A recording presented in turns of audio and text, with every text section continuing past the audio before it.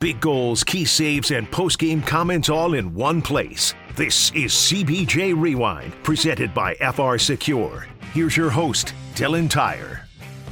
Last night, the Columbus Blue Jackets earned a point for the third straight game, falling 3-2 in overtime to the Arizona Coyotes at Mullet Arena.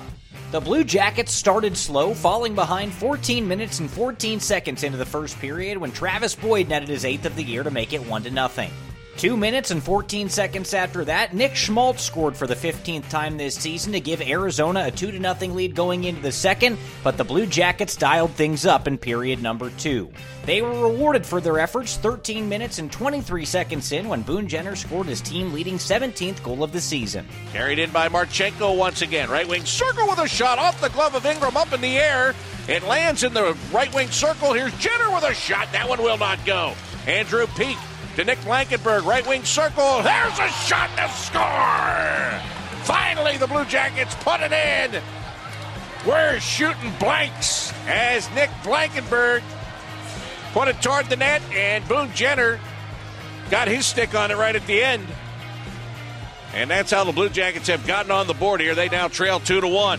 Then, with 2 minutes and 3 seconds left in the second period, Elvis Merzlikins denied Clayton Keller on the doorstep, keeping it a one-goal game. Blue Jackets with a chance to clear it out. Gostisbehere trying to take that chance away. And Kent Johnson made a nice play there. Johnson got the puck. Clayton Keller stepped into him, was about to take it away. And then Kent got it back. And here the puck gets down low and a quick shot taken by Clayton Keller and Elvis Merzlikins. He went down, he lost his stick, he leans forward, still makes that stop, and he covers the puck for a face-off. The Blue Jackets kept the pressure up in the third period, and with just under 5 minutes left in regulation, Patrick Laine scored a power play goal, tying things at 2. And Boone wins the draw, gets the puck to Boquist, over to Laine with a one-timer, and he scores! Oh, hold the Laine! Patrick Laine lets it go. It ties this game at 2. Neither team scored for the rest of the third period, forcing overtime, and unfortunately for the Blue Jackets, exactly 2 minutes into the extra frame, Barrett Hayton scored his 8th goal of the season, winning the game 3-2 for the Coyotes.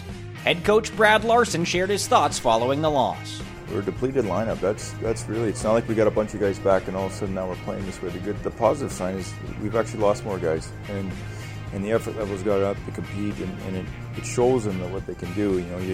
You play Washington for the break, we're right there with them. You play Toronto twice, and you beat them there. In Jersey, we lose last second. You start going through these games, and the teams we played, the caliber, how we played, and got some wins, it's a really good sign.